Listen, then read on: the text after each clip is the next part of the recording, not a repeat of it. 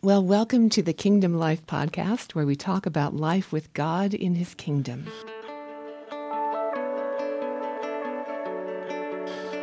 I'm Connie Willems, and today we'll be talking with Rock and Bev Bottomley. Rock was pastor here for many years, and he's now what we call a pastor emeritus. He and his wife, Bev, recently returned from doing ministry with lots of people in Egypt, and that's what we're going to talk about today. So welcome, Rock. Welcome, Bev. Good to be with you, Connie. Yeah, it's great to have you here. So before we talk about Egypt, I just want to hear, tell me what I might find either one of you doing on a typical day here in Oklahoma. Oh, exercising, enjoying grandchildren, picking up grandchildren at school. Yeah. And the latest for me is I've been going over to UCO and meeting students, handing out cookies. And it's a ministry called Ask Mom. You give a cookie, you give a hug, and you're just available to just love these students. I love that. Is anybody else going with you? Not from the church, but I'm with a team of women. Oh, that's and wonderful. It's a ministry that goes to UCO. Huh. So that's my new adventure. You get to be a college mom. Mm-hmm.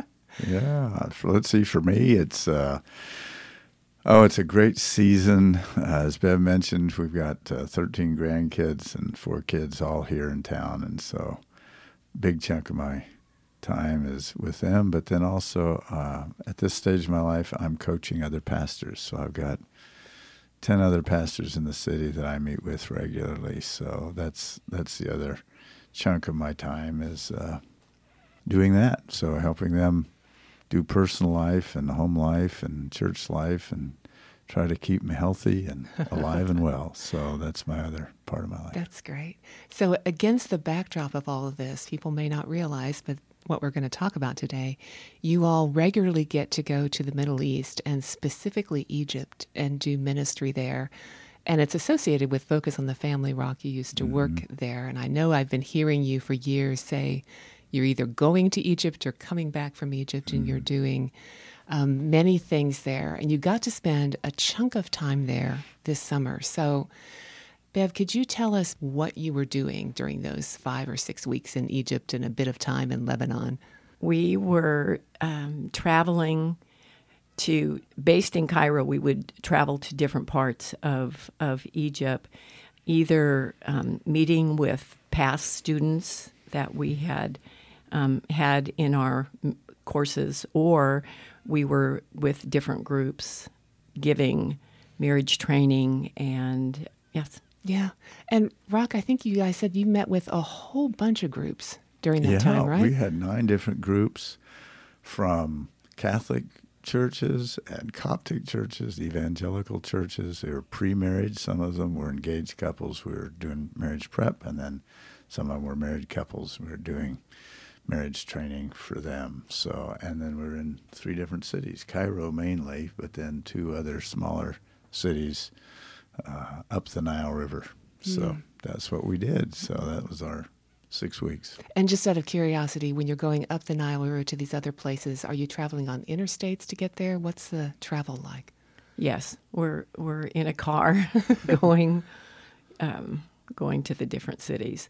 Oh, actually, though, we did fly to Asut. Mm-hmm. Yeah. So there was one city that was that was far enough away to fly. A considerable And distance. Egypt's a fascinating country. It's just it's about it just follows the Nile River, hundreds of miles into Africa, but the actual workable part of the land is maybe just 5 or 10 miles wide. So it's this narrow swath of green going through the Sahara It's Desert. really fascinating to see from the air. Yeah. It really You is. just see that one stripe of green probably. And so when you're traveling on the road, you're probably on a road that's just going straight. That's it. There's Yeah. one road follows the river, Yeah. and it's a 4-lane highway. And there really is just sand everywhere. Yeah. Just a whole different world. So what was it like for you as you mentioned you were doing training and you had Coptic Christians and Catholic Christians and evangelical Christians together. What was that like to do that training with those groups together? It was all very similar, which is the couples were there to receive marriage training, and so that was our bond.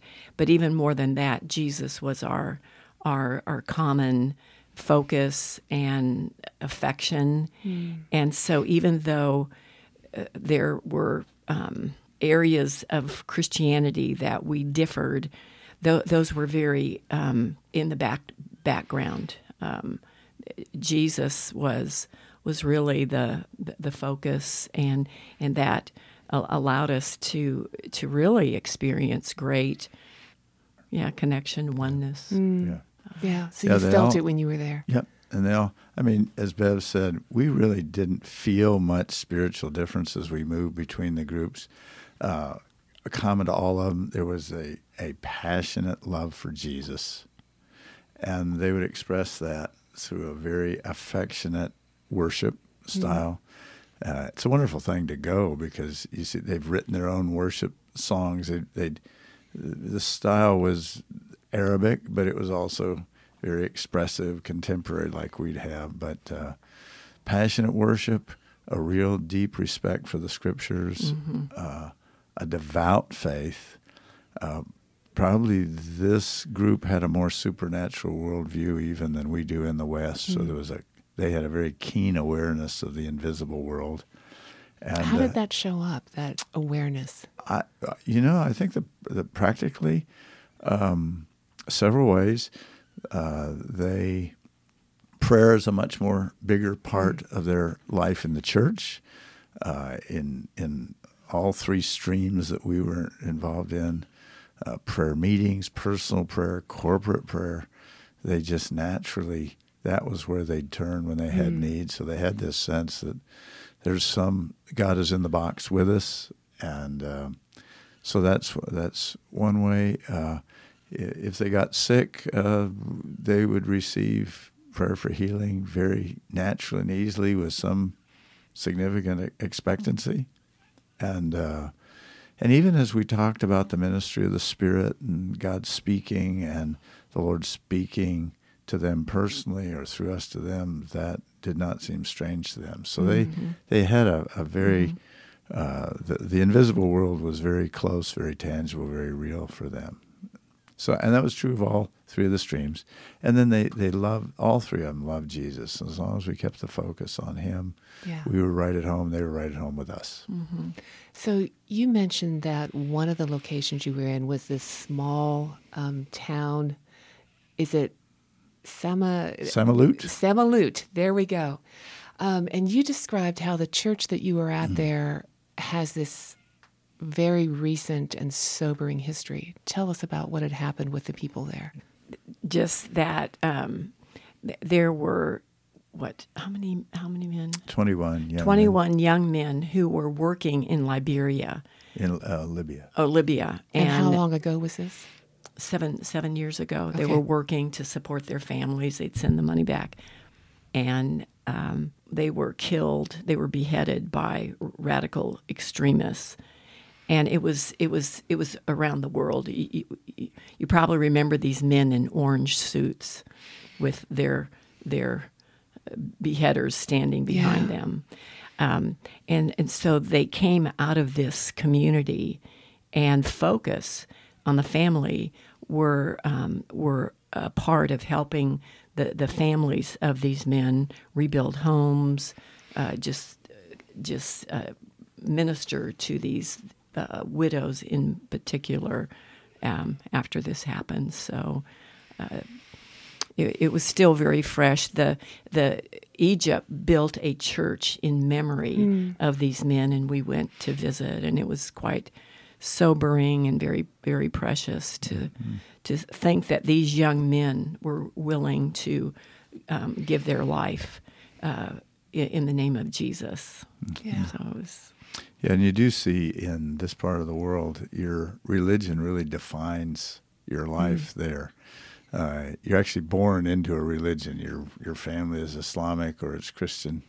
And, of course, in Israel, it's Jewish. So in this And although that has some disadvantages because you can at times lose the fact you need to make a personal commitment, I think there's something about faith there that really defines your lifestyle and who you are. And so, as we mentioned, many of the Christians have a Crusader cross tattooed on the inside of their wrist.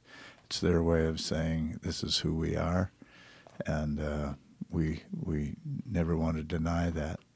And if a tattoo that's permanent and inside of your wrist, Right. is about as obvious as it gets. Yeah. Right. So you Yeah. can't hide. Yeah. And they, the believers know that they are a persecuted minority. So when you put that tattoo, it's not just, like we have a cross hanging around our neck, and it's kind of a symbol of I'm a really nice person and very respectable. There, it's a sign of commitment and a willingness to pay whatever cost is required. And of course, these 21 men Yeah. paid with their lives. So it was. This is a place where following Jesus, being devoted to Him, is very costly, and you see the people very willingly doing that. Yeah. So it was a privilege to minister to them because, in many ways, their faith goes beyond nominal and beyond something that's kind of popular or easy to something that's costly. And so it was a privilege to be with them. How did that affect the two of you to be spending time with believers who have this Jesus focus and a tattoo on their wrist, and it's the real thing because it has significant meaning? What's it like for you to be immersed in that, and then how does that shift you? Well, it makes me want to get back on the plane and go back. Really. But it just again it gave me a greater sense of the value of what we're doing by teaching marriage because marriage training is a felt need among these believers. Again, there is a level of devotion and commitment to Jesus and a knowledge of the Word, but as you get deep into their lives, what you find is that the culture has more influence in many of their homes on the way they treat one another and how they function in their families and in their marriage. And so what we love to do is to challenge them, and there's a lot of hands-on challenge them to learn about what God thinks about the husband and the wife, how the husband is to treat the wife, how the wife is to treat the husband. So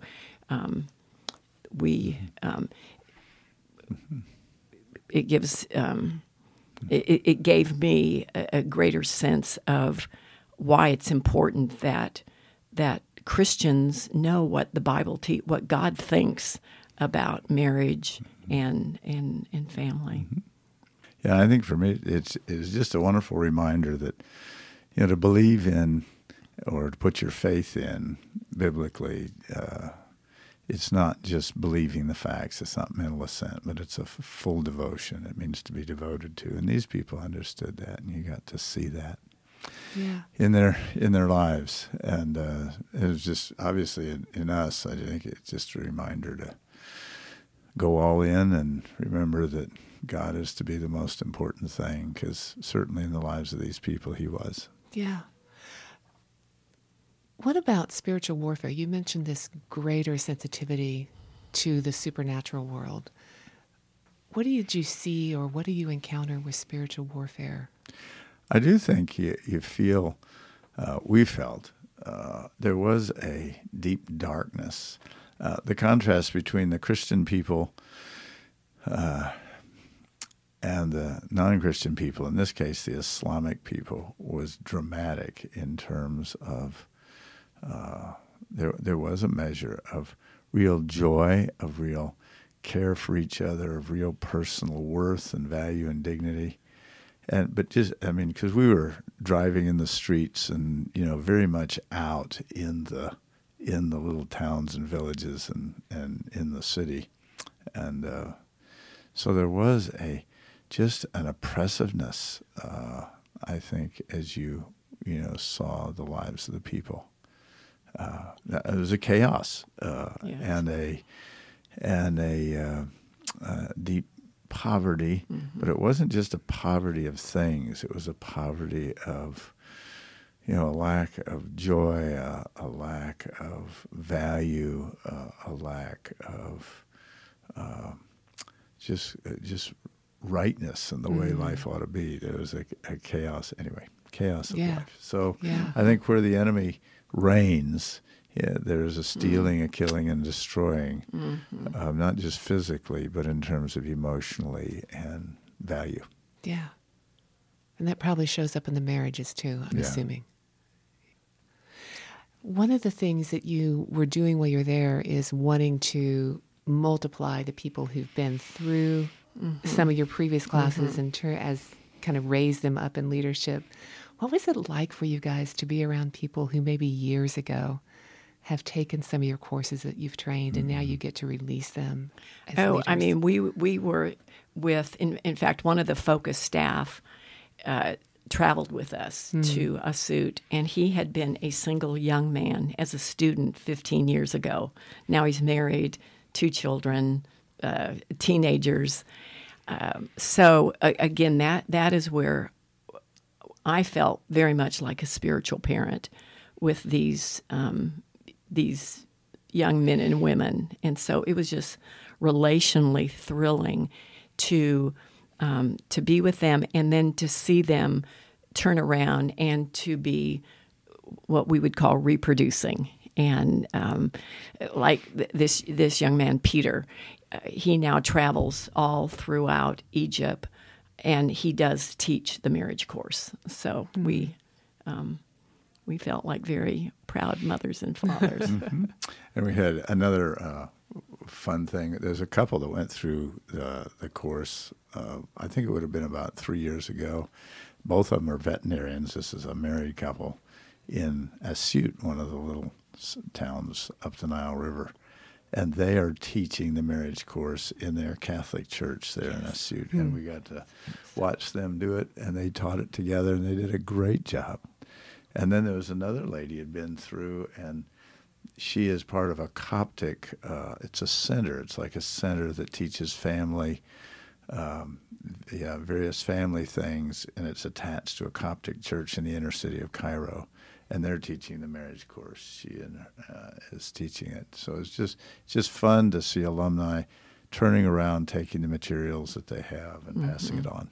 Yeah. And they're doing a great job. And of course, that's the ideal. Is Egyptian people teaching Egyptian people. They know the culture, they know the situation the couples live in. They look like the people. They speak Arabic. So that's our dream, is to provide what's necessary so they can teach their own people. Yeah. You've mentioned the Coptic church a couple times. You even had Coptic priests, I believe, that were in the class with you? Yeah. Yeah. We went to this Samalut, and it was there that we had a retreat with Coptic priests. And that was probably our highlight, because we were the most a little reluctant about what is it going to be like going and teaching this room full of these black-bearded, black-robed men and their wives. But as it turned out, they were the most gracious and teachable and childlike. The priests taking notes, and the wives just being so warm and, giving me the heart sign across the room. We just felt so received, and so that was thrilling, and we were really hoping to go back and have more opportunity with more of their priests throughout the villages there. Yeah, this was, we could identify with where Paul talks about coming with fear and trembling. Yes. Where you just think, I don't know if this is going to work or not. And we had that same feeling with this group. We come from a completely different stream of the church, of course, and from the West and all that. And but as Bev said, they were the most responsive and most receptive. Mm-hmm. And it's interesting, in the Coptic church, many of the priests they don't come through a seminary type way. They are professional people who the church recognizes having a particularly close walk with God, and so the church will come to them in their maybe late 30s, early 40s, and say, we think you need to be a priest. And so many of them are architects or pharmacists or dentists or engineers. And so they leave their profession. Wow. Mm-hmm. And this is a big thing for their families, because Coptic priests are married, so the wives and children, and they pay an enormous price to shift from what's normally a lucrative career to a much simpler life. And every one of them that we talked to said being a priest is a lot harder than whatever they did before. Yeah. And their families are paying a big price, because often these men start early and work late. So giving, one of our messages to them is you need to model godly husbanding and fathering at home. So you need to come home at night and don't allow the weight of the ministry to cause you to sacrifice your family. Yeah. But anyway, it was a wonderful time, and these men were very responsive.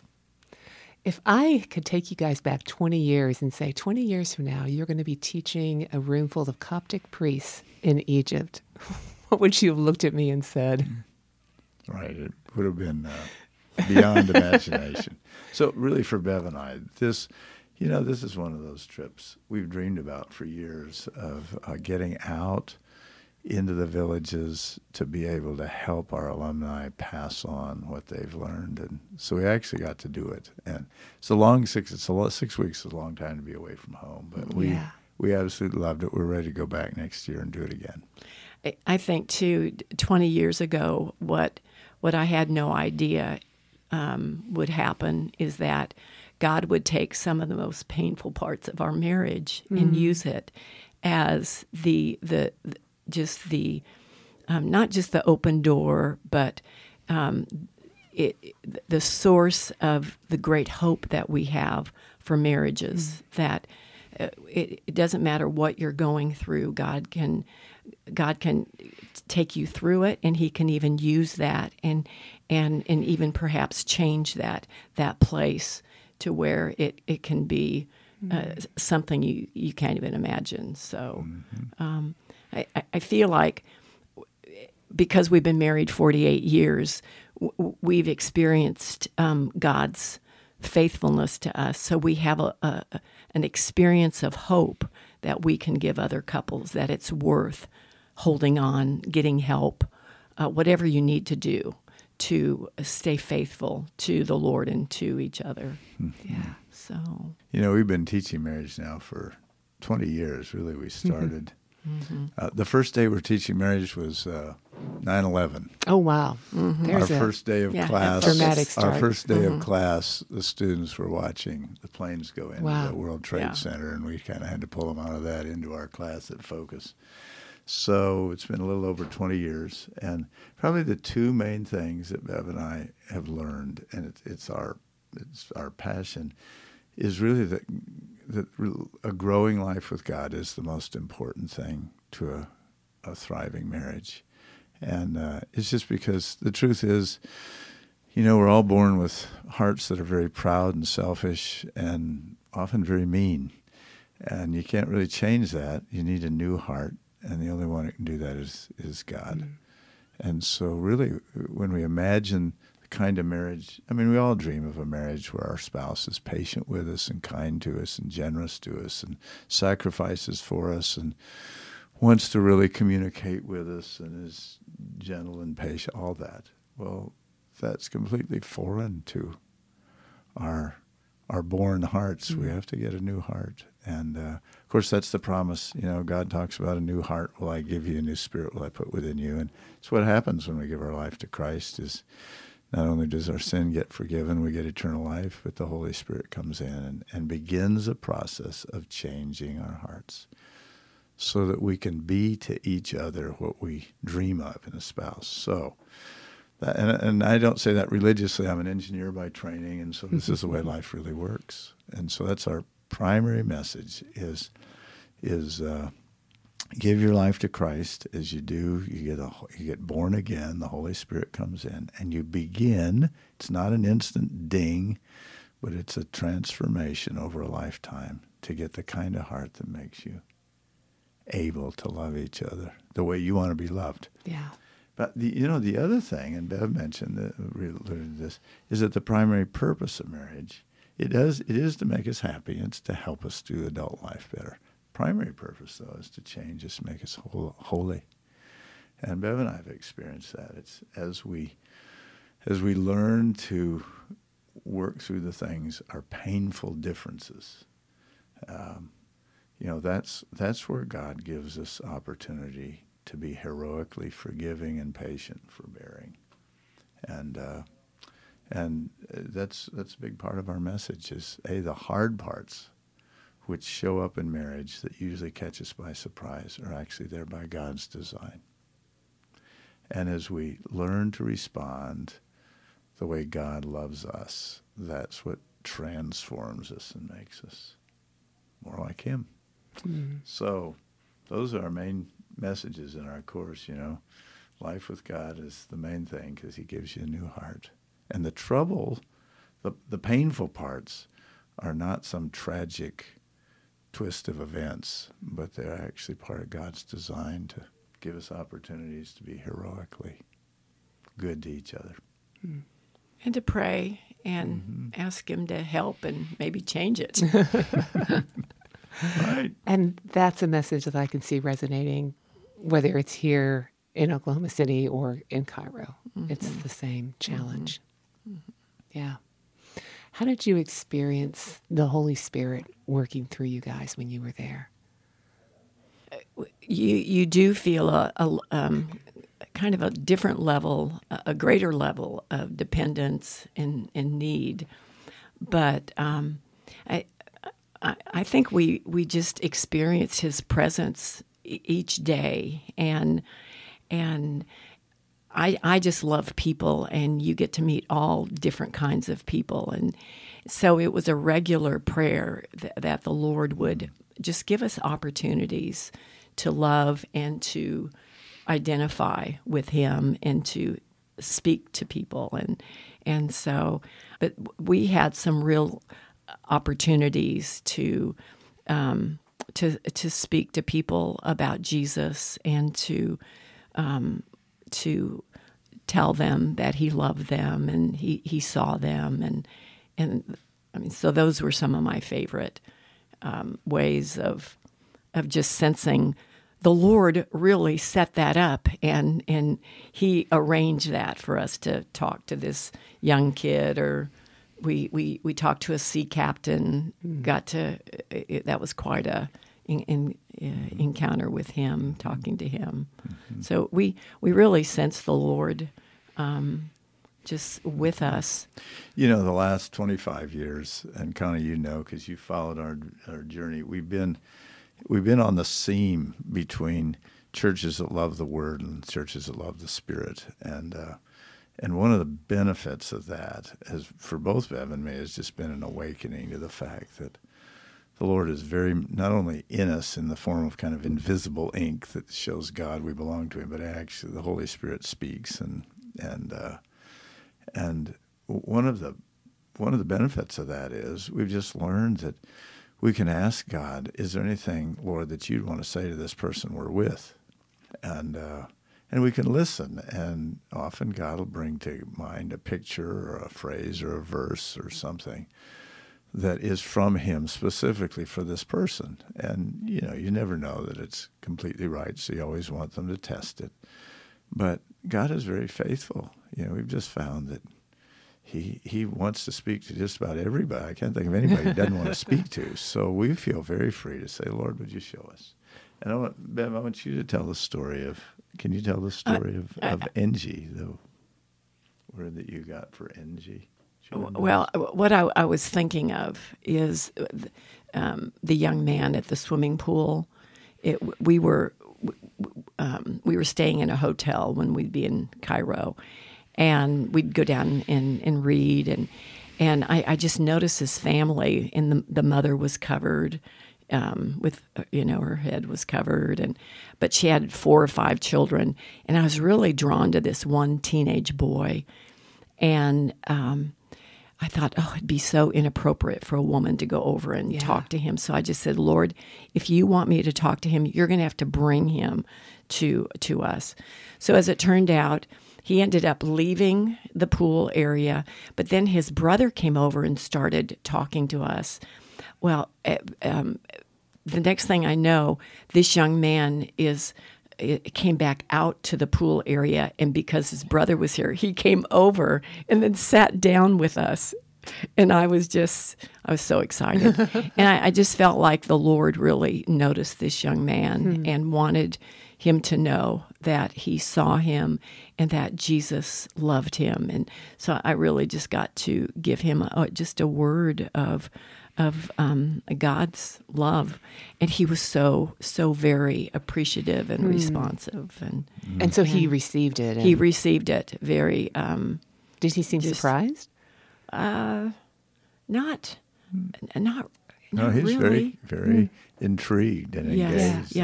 Yes. I mean, he understood. Again, they have a supernatural worldview over there, so the idea of God speaking is not as strange to them as it might be for us. Oh, and then NG, this is the couple that live in Samalut. So this is one of the rural towns. Yes, and this couple had been one of our students in 3 years ago. But during the night, I just had this picture of NG, and she was like Joan of Arc, and she had a sword, and I just, what was just going through my mind was just her just passion and determination to fight for marriage and to fight against divorce, and so I just told the Lord, if you want me to share this, and they're from the Catholic Church, so I wasn't quite sure how she might respond to this. And so, as it turned out, they took us on a little tour, and we were sitting, and it was just appropriate to share with her, and she was just very receiving and hugged me, and at the same time, and I don't know what their story, but I feel like they have a story where she is a warrior to fight divorce. Oh, by the way, divorce in Egypt is now 1 out of 2. Wow. It used to be completely prohibited, and you just lived in a dead marriage. But now it's much more westernized in Egypt, and so divorce is a real problem. But that word really connected with her heart. Yes. That fighting for marriage and that pushing hard against divorce is really right at the core of NG's being, so it connected. Yeah. And their 2 teenage daughters were there too, and they completely received God speaking and speaking personally. So it was very connecting. We just love this couple. And we just found, and we've found this through the years, this is one of the, when it comes to really connecting with the hearts of people, asking the Lord to speak individually to them has done more to connect us. I mean, they go from kind of an anonymous person in one of our classes to somebody who they have this sense that God sees them personally. So we have, we just have a tradition of, we give all our students in this one institute that we teach in a little journal. We teach them how to have a daily time with God, 15 minutes with God, and talk about how important that is.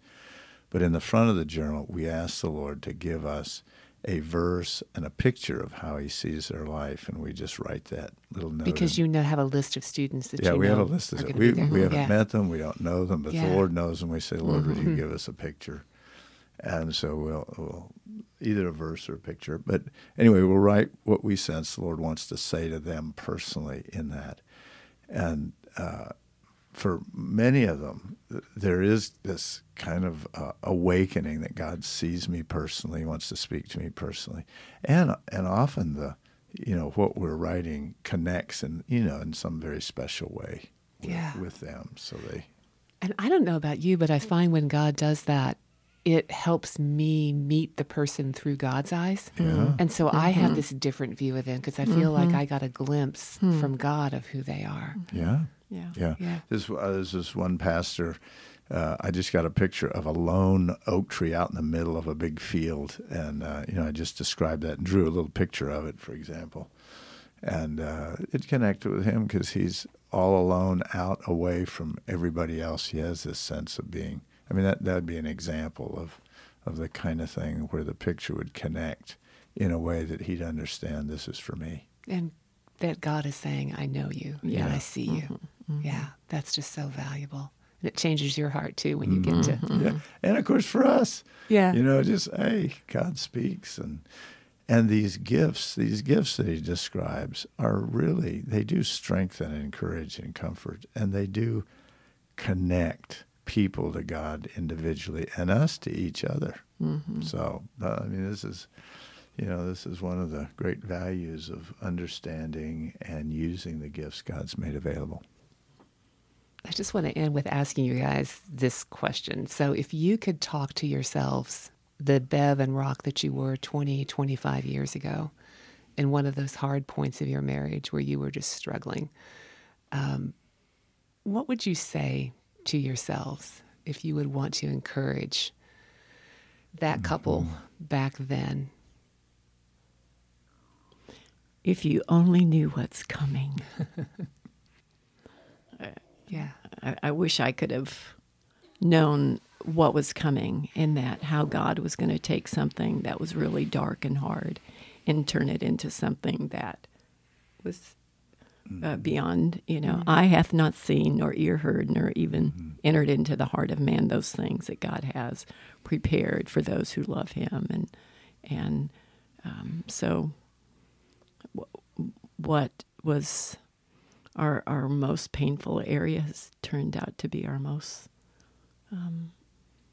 just glorious, just part of our marriage. Mm-hmm. Yeah, and I think I would just say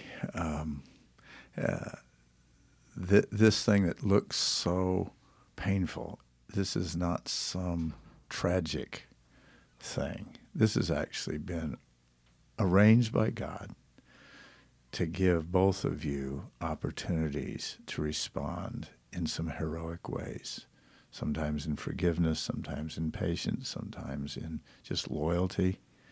Because both of us, we teach marriage, but in our marriage, we've hit the point where we just wondered, can we live with this all of our lives? Which I think most couples reach that point at some time in their marriage. Bev was more noble. She wanted to die. I was not as noble. I just wanted to get out of it. But the Lord, I remember just the Lord speaking to both of us that, hey, I led you together. I put you together. I knew this would be there. And this is your opportunity to live into things that you've been singing about and reading about in terms of loving each other the way God loves you. So I think, we just say, hey, this isn't some tragic twist of events. This is something God has arranged to give you both opportunities to demonstrate some great love. Mm-hmm. And if you'll do it, and this is what Bev was referring to, as we do it, the Lord, and it's not instantaneously. It's been 48 years. But we have seen the Lord take some of the most painful areas and turn them into real areas of joy. Yeah. Thank you both. It's been so fun talking with you. Could one or both of you pray for somebody who might be listening to us who's in one of those hard stretches and needs the same kind of encouragement that marriages in Cairo or here need. I will. Father, thank you that you are the God of hope. And Jesus, you have given us hope because you paid the price. So we don't have to pay the price of death. And I would ask for anyone who might be listening today, just that you would just give them hope to see you in the midst of their life, and that they would see you and just your love for them, and that they can trust you and not lean to their own understanding. So, Lord Jesus, I just ask that you would strengthen, give strength, and just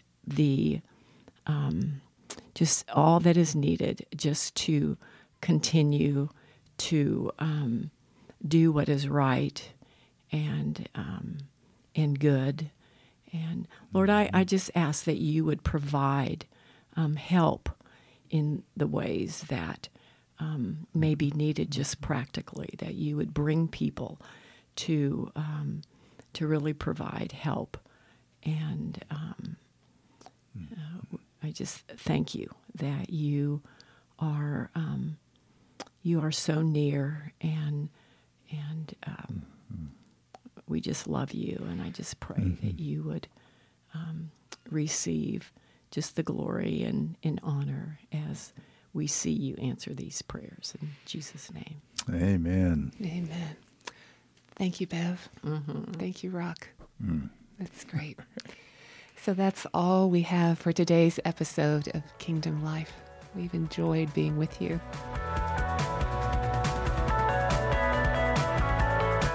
I'm Connie Willems, and I'm delighted that you've been listening to us. If you'd like to learn more about All Saints Community Church, visit us at allsaintsokc.org or follow us on Instagram, Facebook, or Twitter at ASCC OKC.